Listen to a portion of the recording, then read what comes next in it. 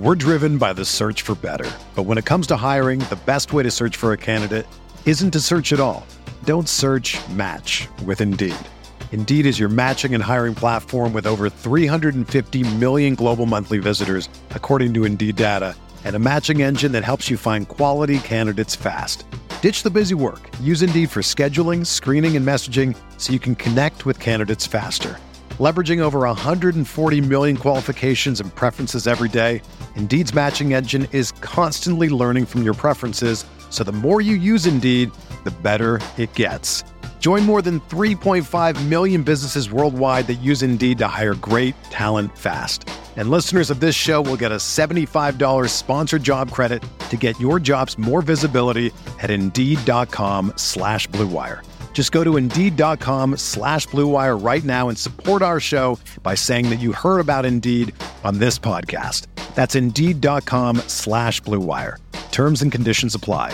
Need to hire? You need Indeed.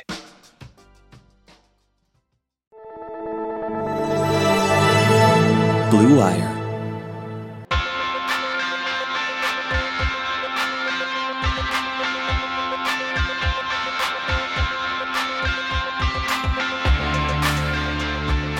All right, welcome back to Big Screen Sports, the sports movie podcast brought to you by Blue Wire Podcast. I am your host, Kyle Banduho. Quick throwback Thursday for you today. On Monday, we talked 61 with Andrew Rotondi from Bronx Pinstripes. If you remember, if you've been a longtime listener, we covered Pride of the Yankees last February for Oscars month. Pride of the Yankees is a movie that Andrew and we talked about on Monday's episode with 61 is a movie that is important, but something neither of us will probably ever see again. But it did make for a fun episode. Here's a quick clip talking the best scenes from that one. Just figured it'd be a good throwback considering I had Andrew on the pod on Monday. Here's his previous appearance.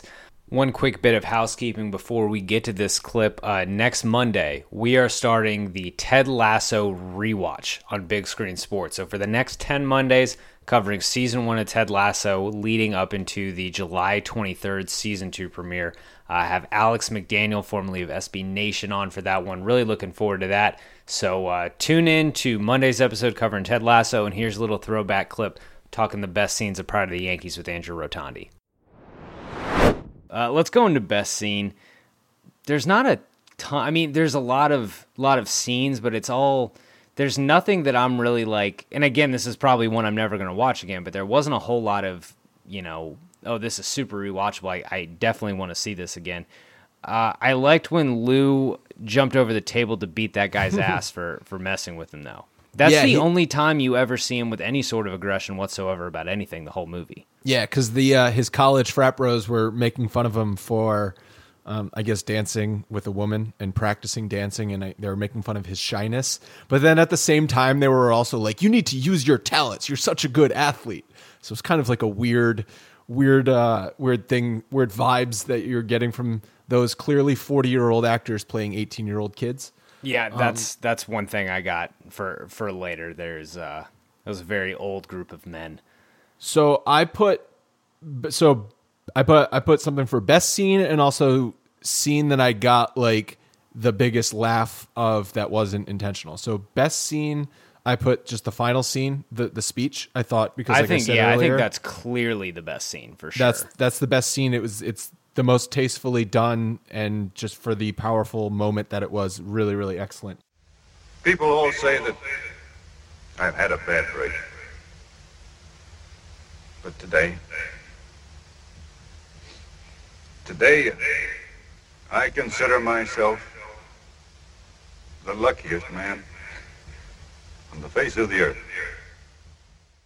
But do you remember after they won the World Series and they're all on the train ride home, and the way that all the players are celebrating is literally beating each other up and ripping each other's clothes off? It was the most manly man thing that they could think of. It's like, oh, how do I prove that I'm a man? I know. I need to tear my buddy's shirt off and punch him in the arm a few times. Hilarious. There's a couple other notables that are just like his first game, because you get the Wally Pipp mention. That's not really how it happened, but you at least Wally Pipp gets his due in the movie. The facts again. And that wasn't even Wally Pipp's real injury. It's tough. But at least, like, at least Wally Pipp got mentioned. Not many. They don't really dive into many Yankees. You don't even get Bill Dickey's name. You just get his name on the locker, which is why you know that it's him knocking that guy who was talking shit about Lou, which might be my favorite moment of the movie. Mm-hmm. Right. Yeah. I don't know. I did think it was going to be more baseball, but thinking about the story at the time, I guess I understand the decision to make it just about his life. But like, then what are you telling about his life? Because you're just painting a perfect picture of this man's life. The only thing where they even give any kind of semblance about what Lou meant to, because it's called Pride of the Yankees, but the only time you really get a sense of the player he was and kind of what he actually accomplished on field and meant to the franchise was when they show the mini montage of all the trophies getting added to his stand, and then the photo album montage showing time passing, where it shows that Lou was named captain. And I think the title is Pride of the Yankees because he was such a good dude, I guess. But it doesn't show a whole lot of what he actually accomplished on field and what he meant to New York, besides the just showing, hey, he's a really likable guy. Yeah, they have a brief scene of, I think it's a dinner scene in which his parents are eating dinner with him, and they talk about him about to play in his 2000th consecutive game. It's like, oh, how'd we get here? Right, but so that's a mention of the Iron Horse streak, but that's really the only mention of it, and a joking. A joke towards the beginning of the movie when he first gets in to his first game, saying, "Oh, I think I'm going to be here for a long time," or something. I forget the exact quote, but something along those lines. The little wink, wink gag. Yeah. Okay, let's get back to the most and least authentic sports-centric parts in the film, and this is where I've got to really lean on you. You already mentioned the Yankee dugout thing. Did you have anything that was the most authentic to you, especially anything really New York Yankee feeling? Well, no, because not much to pick from. They got it all wrong. And I'd say the most extended baseball scene was after Lou and Babe promise the sick kid home runs before the World Series game.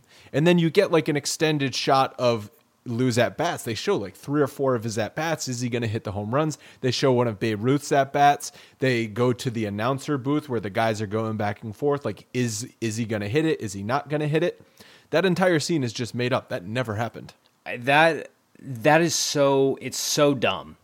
Like, I get it. It's 1940s were a different time. I'm sure people were like, oh, look at that. There was a different way, because the whole inspiration for that scene is Lou having the conversation with the sick kid in the hospital without reporters around, like doing it out of the goodness of his heart.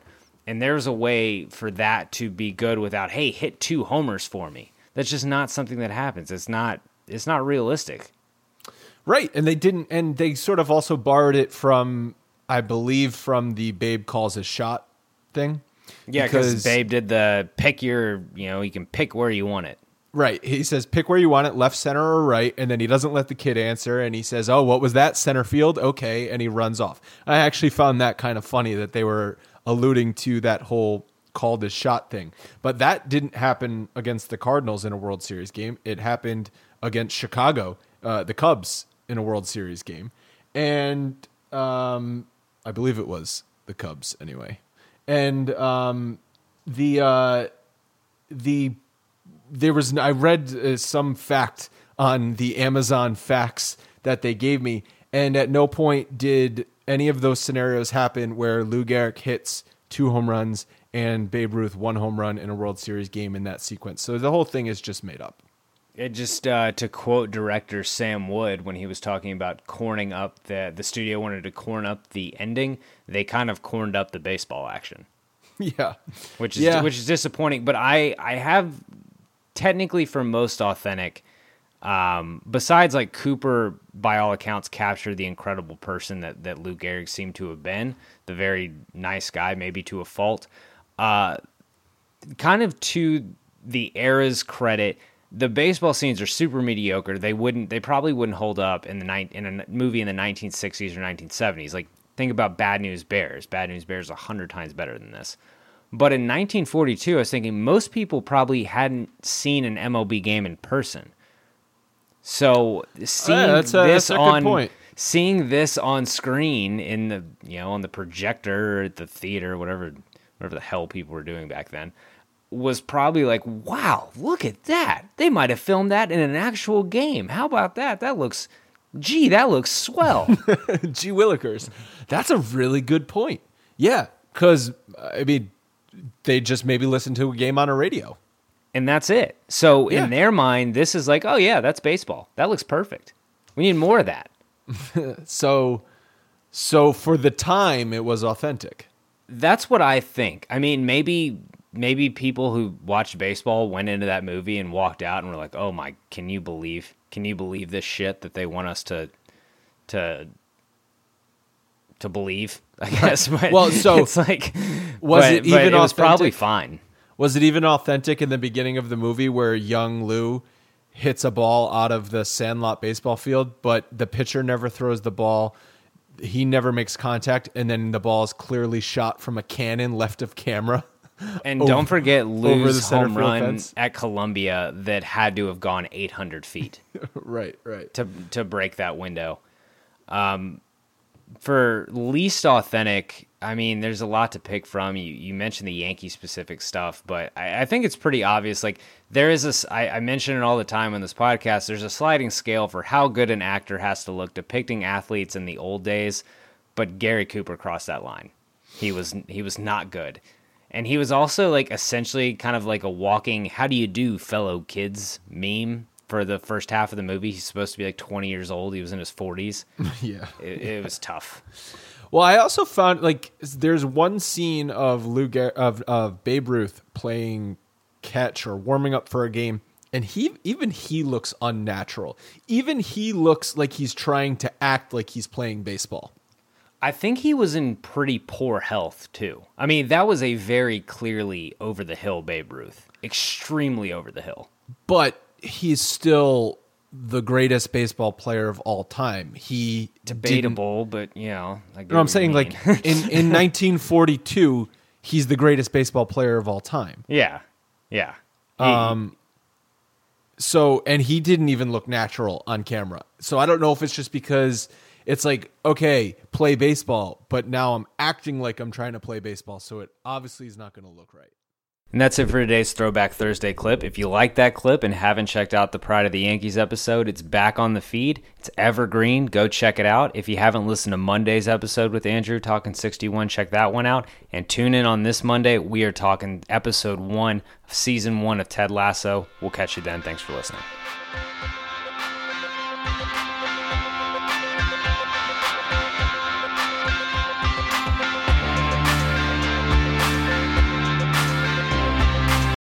Whether you're a world-class athlete or a podcaster like me, we all understand the importance of mental and physical well-being and proper recovery for top-notch performance. That's why I'm excited that Unified Healing is sponsoring podcasts on the Blue Wire Network. Unified Healing is a new and super innovative global network of wellness centers powered by Energy Enhancement System, or EE System. If you haven't heard of the EE System yet, then you'll want to listen up. This technology promotes wellness, deep relaxation, purification, and rejuvenation. Wherever you are across the globe, access to a center is easy and affordable. Interested in experiencing the EE System technology for yourself? Go to unifiedhealing.com/bluewire to learn more and find a center near you. That's unified, UNIFYD, healing.com/bluewire. No material or testimonials on the Unified Healing website are intended to be viewed as medical advice or a substitute for professional medical advice, diagnosis, or treatment. Always seek the advice of your physician or other qualified healthcare provider with any questions you may have regarding a medical condition or treatment and before undertaking a new healthcare regimen, including EE System.